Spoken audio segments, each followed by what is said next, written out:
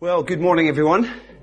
Thank you so much for the opportunity to be here with you guys today. It is my privilege to know John and Graham, to love them, and to hear from them regularly how things are going in the life of Bruntsfield Evangelical Church, and as obviously part of the East of Scotland Gospel Partnership.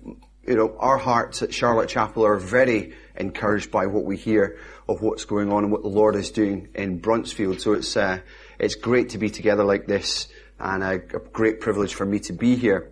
If you have Acts chapter 2 in front of you, keep it open. You'll be helped as we walk through it together.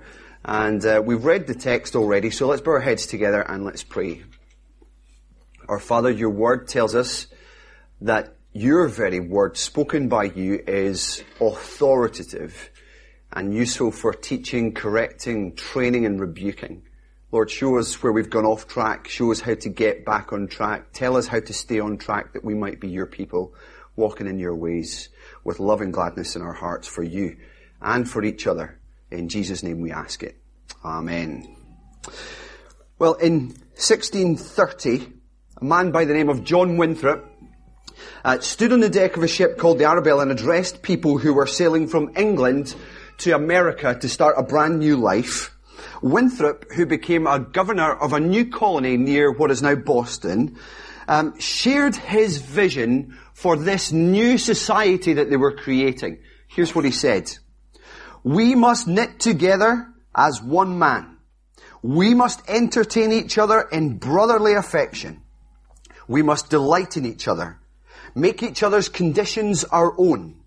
Rejoice together, mourn together, labour and suffer together. Always having before our eyes our commission and community in the work as members of the same body. What a vision. What a vision for a community. Not even a church. A community. Now compare that speech with the one that was delivered 300 years later, given by a presidential candidate, Herbert Hoover, who also had a vision for effectively the same society, same kind of people. But it's very different to Winthrop's. Listen to this. It wasn't the knit together as one man speech. It was every man for himself. It is the speech that became known as the rugged individualism speech. Now my question to you at the start of our day is, which sounds more attractive to you? Good, someone answered. The first one, clearly. Now let me ask you a follow-up question. Which one does your life portray? Really? Think about it. Because actually what we often find is if we look at our own hearts and the way we spend our time, the way we spend our time with other people, the way we spend our lives, the way we spend our money, etc., betrays the fact that we actually prefer Hoover's ideal rather than Winthrop's. Now, we might say we want a shared life with the members of our church family, but actually making time for that's pretty inconvenient. I've got a busy life. My car is like a taxi, driving people around. We might say we want deeper relationships, but really not the kind that demand any real commitment. I just don't know if I've got the personality for it, never mind the time for it. Or we might say that we really want to change and be more like Jesus, but if that means letting someone into our lives for the sake of actually confessing our sins to one another, I think that's in the Bible somewhere. Or living a shared life together in a way that magnifies our witness to the people out there who don't know Jesus, well, if it means letting someone into our lives for the sake of things like accountability, well, we shrink back from that. Well, that's rugged individualism, and that's really what I want to argue against profoundly today from God's Word. This is what we see in Acts chapter 2, 42 to 47. Jesus' vision for the life of the church is a shared life together. Now, let me give you a bit of context. In Acts chapter 1, we saw Jesus has given his followers a task of finishing the mission he began. It basically starts off by saying, Luke saying, in my former book, I told you about all the things that Jesus began to do and teach. Now, this book here is about the things that Jesus is continuing to do and teach. And he gave his disciples, that early church, the task of testifying to the truth about Jesus everywhere. Jerusalem, Judea, Samaria, ends of the earth. There is nowhere where this must not go. And then in Acts chapter 2, we're going to see this a bit later on, I'm doing things backwards, Jesus sent them help in the person of the Holy Spirit. And Peter gets up on that day that they are filled and preaches, and 3,000 people repented of their sin and were baptized. Then what? That's the question. What did they do? How did they live? In what way did the gospel that they just professed to believe in actually start to transform their lives? Well, that's what we see in Acts chapter 2. And I want to share with you the 4 key commitments, the 4 key things that we see in here that really depicts for us what a life together looks like. Here's the first one. Learning. That's still Hoover, isn't it? Here we go. Learning. Growing in the knowledge of God together. This is the first commitment. Look with me, verse 42. It says that they devoted themselves to the apostles' teaching, which basically means that they became students of God's word. Now, I think there are 2 main reasons for that. The authoritative teaching of the apostles, first of all, and the experience of these newly converted believers. When you look, first of all, at the authoritative teaching of the apostles, what you see is that in chapter 1, Luke has gone to great lengths to show us that these apostles had been personally appointed by Jesus. This isn't going to work, so I'm probably going to ditch it. There we go. Luke has gone to great lengths to show us that the apostles had been personally appointed by Jesus. They carried the authority of the king. And then verse 43 tells us that the miracles that the apostles performed really served in the way that miracles always serve in the Bible, to authenticate the spoken word, to authenticate the teaching of the person doing the speaking. So the teaching then and the miracles brought about, as verse 43 says, a great sense of awe. And the church, this new church, knew that God was working through these guys. And that in order to know this amazing God better, the one that they killed, as Peter said, and the one that has now given them new life, as they professed faith in Christ, they wanted to devote themselves to their teaching, the apostles' teaching. Now, secondly, I think that the experience of these new believers really enthused their hearts in regards to the teaching of the apostles. It's simple, really. Think about it. How did they come to believe the gospel? How did they come to receive forgiveness of sins and new life in Jesus? Well, it all began when they heard the word of God proclaimed. It's through Peter's preaching. Peter had taken a passage from the Bible, explained it, and applied it to their situation. They believed it, they responded to it, and the preaching of God's word had just transformed their life. It just reorientated everything for them. It made sense of everything. Not only the immediate events surrounding Pentecost, but of everything. Their whole lives. And if hearing this teaching led to saving faith, it's no wonder then that we immediately see them giving themselves to learning more and more from the same guys. It's simple. They're hungry for more. Isn't that often the experience of a new believer? I don't know if we've got any new believers in the room, people who've been a Christian maybe for a few weeks or just a few months.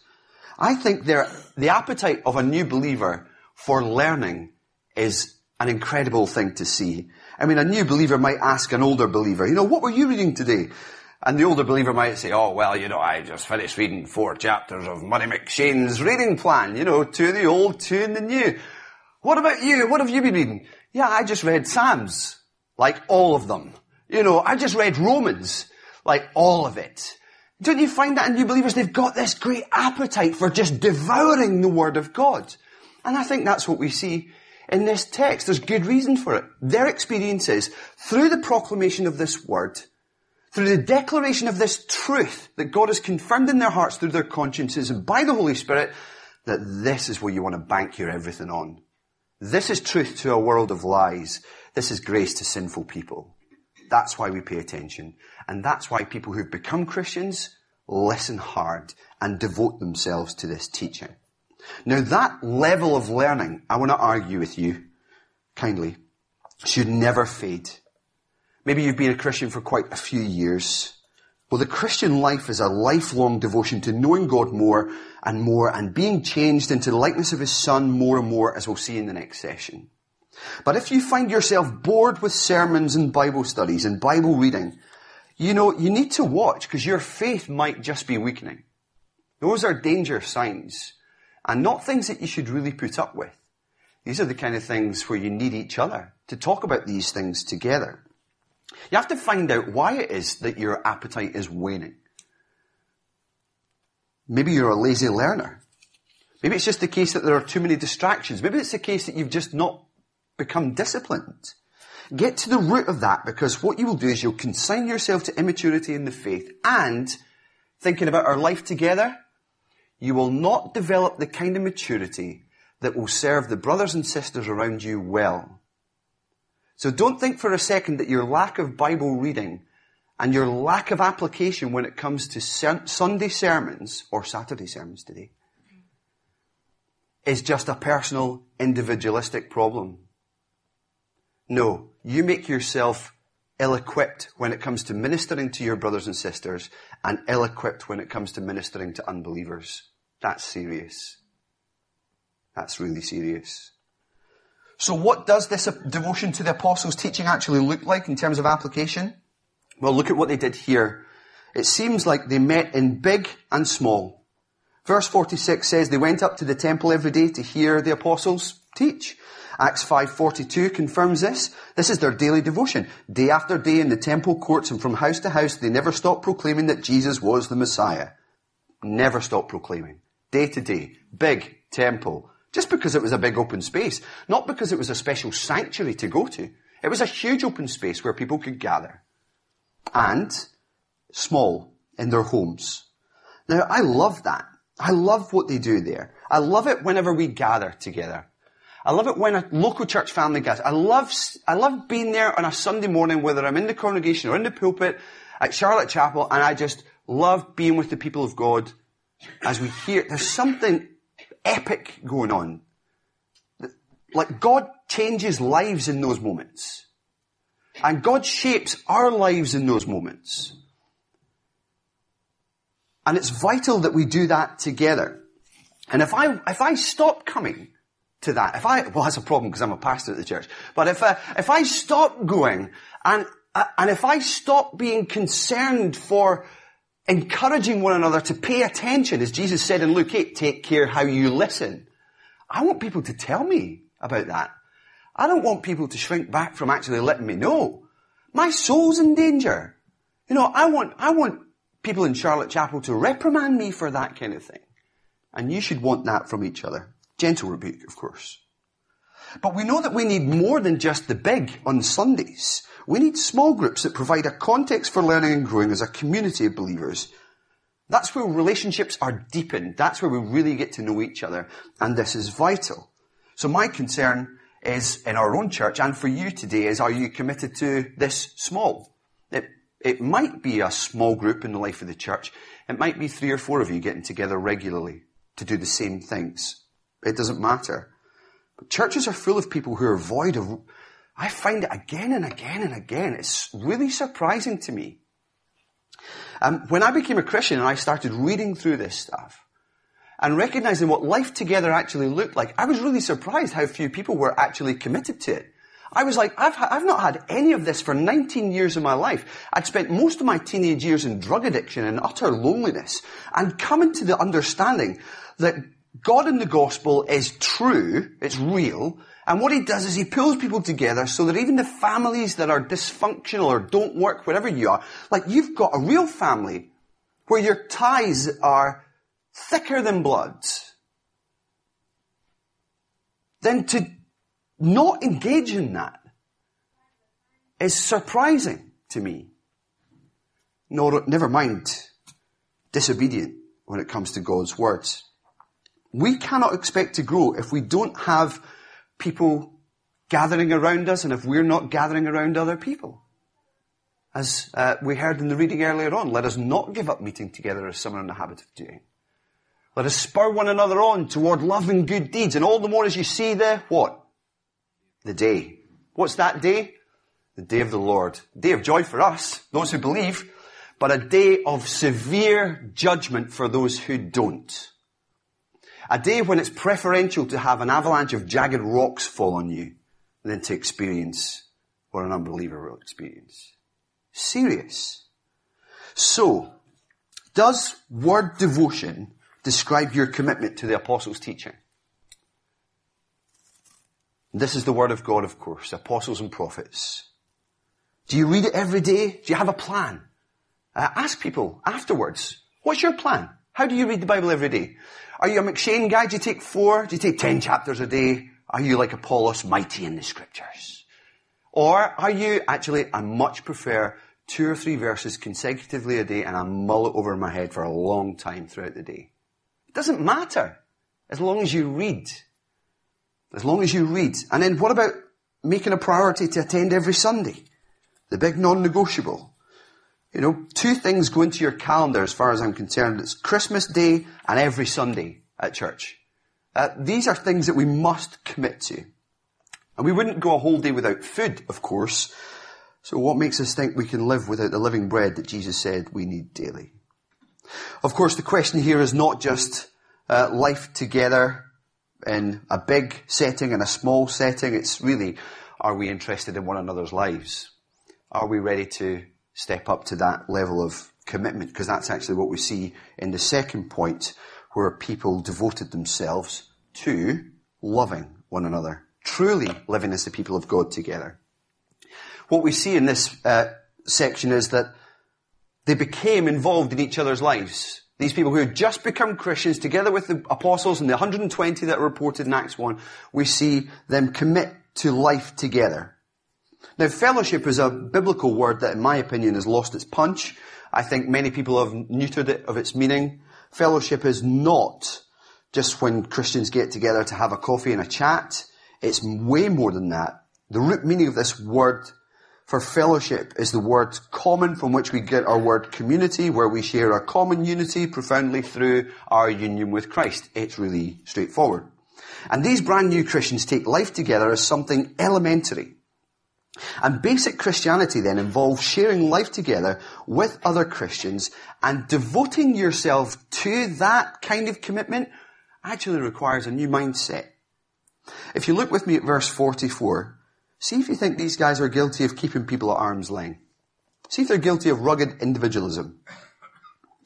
All the believers were together and had everything in common, selling their possessions and goods. They gave to anyone as he had need. Now what we see even in that is that they had a healthy ecclesiology from the start. They knew what the church was. They just started living it out. It was part and parcel of their conversion. They understood that God is creating a new people for his own, to bear his name, indwelt by him, to carry the gospel out. And that's what conditioned the way they lived. They had everything in common, it says, even their possessions. Now, it should be clear that this is not communism, where the state forces sharing. This isn't even communalism, where no one has any private property. No, what we have here is genuine biblical community. And their sharing is marked by a love for each other and a recognition that what we have is not ours. We're just stewards of the stuff that we've got. When I was at Bible college a number of years ago, I lived with a friend 2 days a week as I studied in Glasgow. And I would often go up to him and say, it's all right if I use your computer. I just check my emails. He said, feel free, it's God's computer. It started to get a bit ridiculous where I said, do you mind if I have a couple of slices of toast before I go to bed? He would say, it's God's bread. It's like, okay, I get it. But I mean, that was a strong testimony to me of actually we're just stewards of the stuff that we've got. It's all God's. We should be willing to hold to it loosely so that we can help and serve one another as best we can. But maybe, I don't know what this looks like in Bruntsfield for you, but I've seen in my own experience in 2 churches I've been pastoring where people have sold stuff to help another person out. Maybe someone's lost their job, the family's not been able to make ends meet. I've seen people say, well, let me just see what I can sell on eBay so that I can help out. And that's a glorious thing to see. And because that demonstrates real love. Dietrich Bonhoeffer's written a great book called Life Together. It's worth getting your hands on it. And he says, loving one another in this way, to this extent, speaks the Christian language with overwhelming eloquence. The problem is, sometimes we prefer to be a little less eloquent. The idea of a shared life together is a bit of a nightmare for some of us. I mean, we go out of our way to make sure our conversations at times with fellow believers are mundane, arm's length, very self-protective. Well, if we do that, Paul Tripp would say that we become co-conspirators in a church that prefers superficiality to true worship and true life together. Or worse, we shrink our understanding of church to an hour and a half on a Sunday, and as a result disobey God's call to us to love one another and to lay down our lives for one another, even as Christ has for us. So, what does devotion to the fellowship look like? Well, I'm convinced that in churches the size of Bruntsfield, it's really difficult to do this without finding ways to know each other better than just on Sundays. So my encouragement for you is to practice hospitality. How many Sundays in the month, or even Friday nights or Saturday nights, do you have people around to your house for a meal? How many times do you just invite people who are just like you? Or how many times do you ask people who are really reflective of the breadth of the congregation? Is there a seat at your table for people who are single? Is there a seat, young people, is there a seat at your table for an older couple? Or a widower. We should be sharing in our life together in intergenerational ways, much in the same way that Charlie and Beth were encouraging us to do earlier. This is how we start to know what needs people have. And especially as we gather together in our small groups, that really serves us very well. We've just gone through a complete revolution in our small groups. Recently at Charlotte Chapel, and I am stunned at the way that our commitment to reducing the size of the group, basing our commitment together and forming our groups around the basis of relationship, where people are ready and willing to share and setting up from the very start. These are called growth groups because they're going to help us grow to be more like Jesus.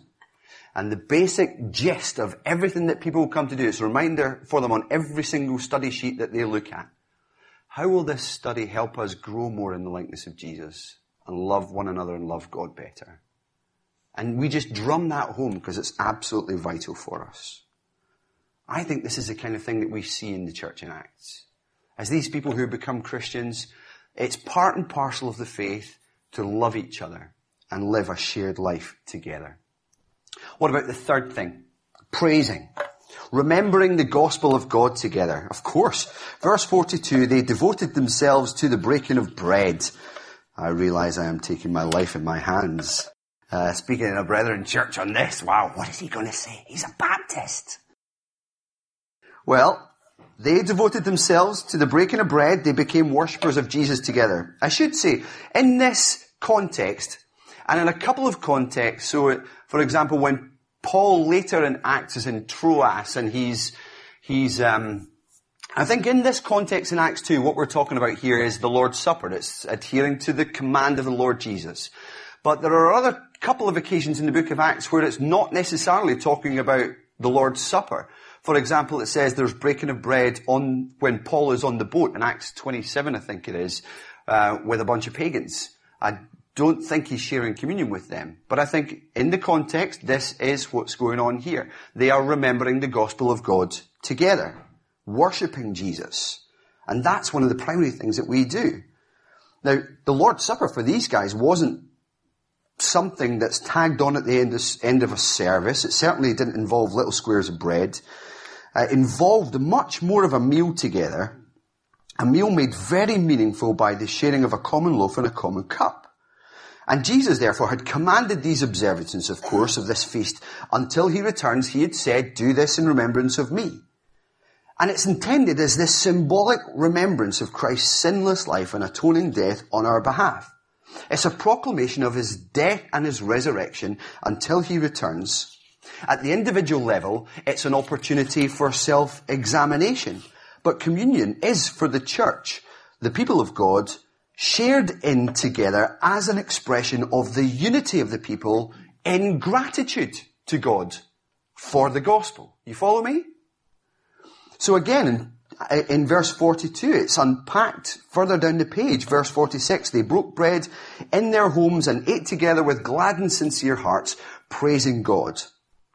Now, why does Luke want to highlight this commitment as a feature of the early church? Why does it matter to their life together and to our life together? Well, I think there are three reasons. One, it's a matter of simple obedience. Jesus commanded it. Two, it stimulates the church to praise God for the most important thing that he has ever done for his people. It has to be central. I don't know about you, but when I'm at communion, I'm reminded of every time of why I follow Jesus. When I take bread and wine, I'm reminded of the fact that I am both torn apart and put right back together again by the gospel. And my love for Jesus swells. My realization of my sin and ongoing sinfulness is unavoidably exposed in the light of his blood. And I come as a sinner, as James 4 says, humbly repenting under his welcoming grace. And I remember the beauty of the gospel. And at times, I have a big smile on my face. At times, I have tears and a smile on my face. But on any occasion, whatever's going on externally, inside my heart is full of joy and gratitude and love that the Lord God himself would do this for someone like me. Man alive.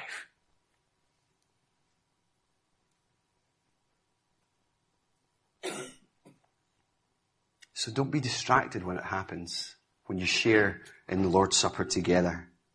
Enjoy it. Reflect on it. And never ever forget that you do it together. It's a mark of our life together. We encourage one another to remember the gospel together. I don't know what you guys do, but often we eat at the same time, we drink at the same time.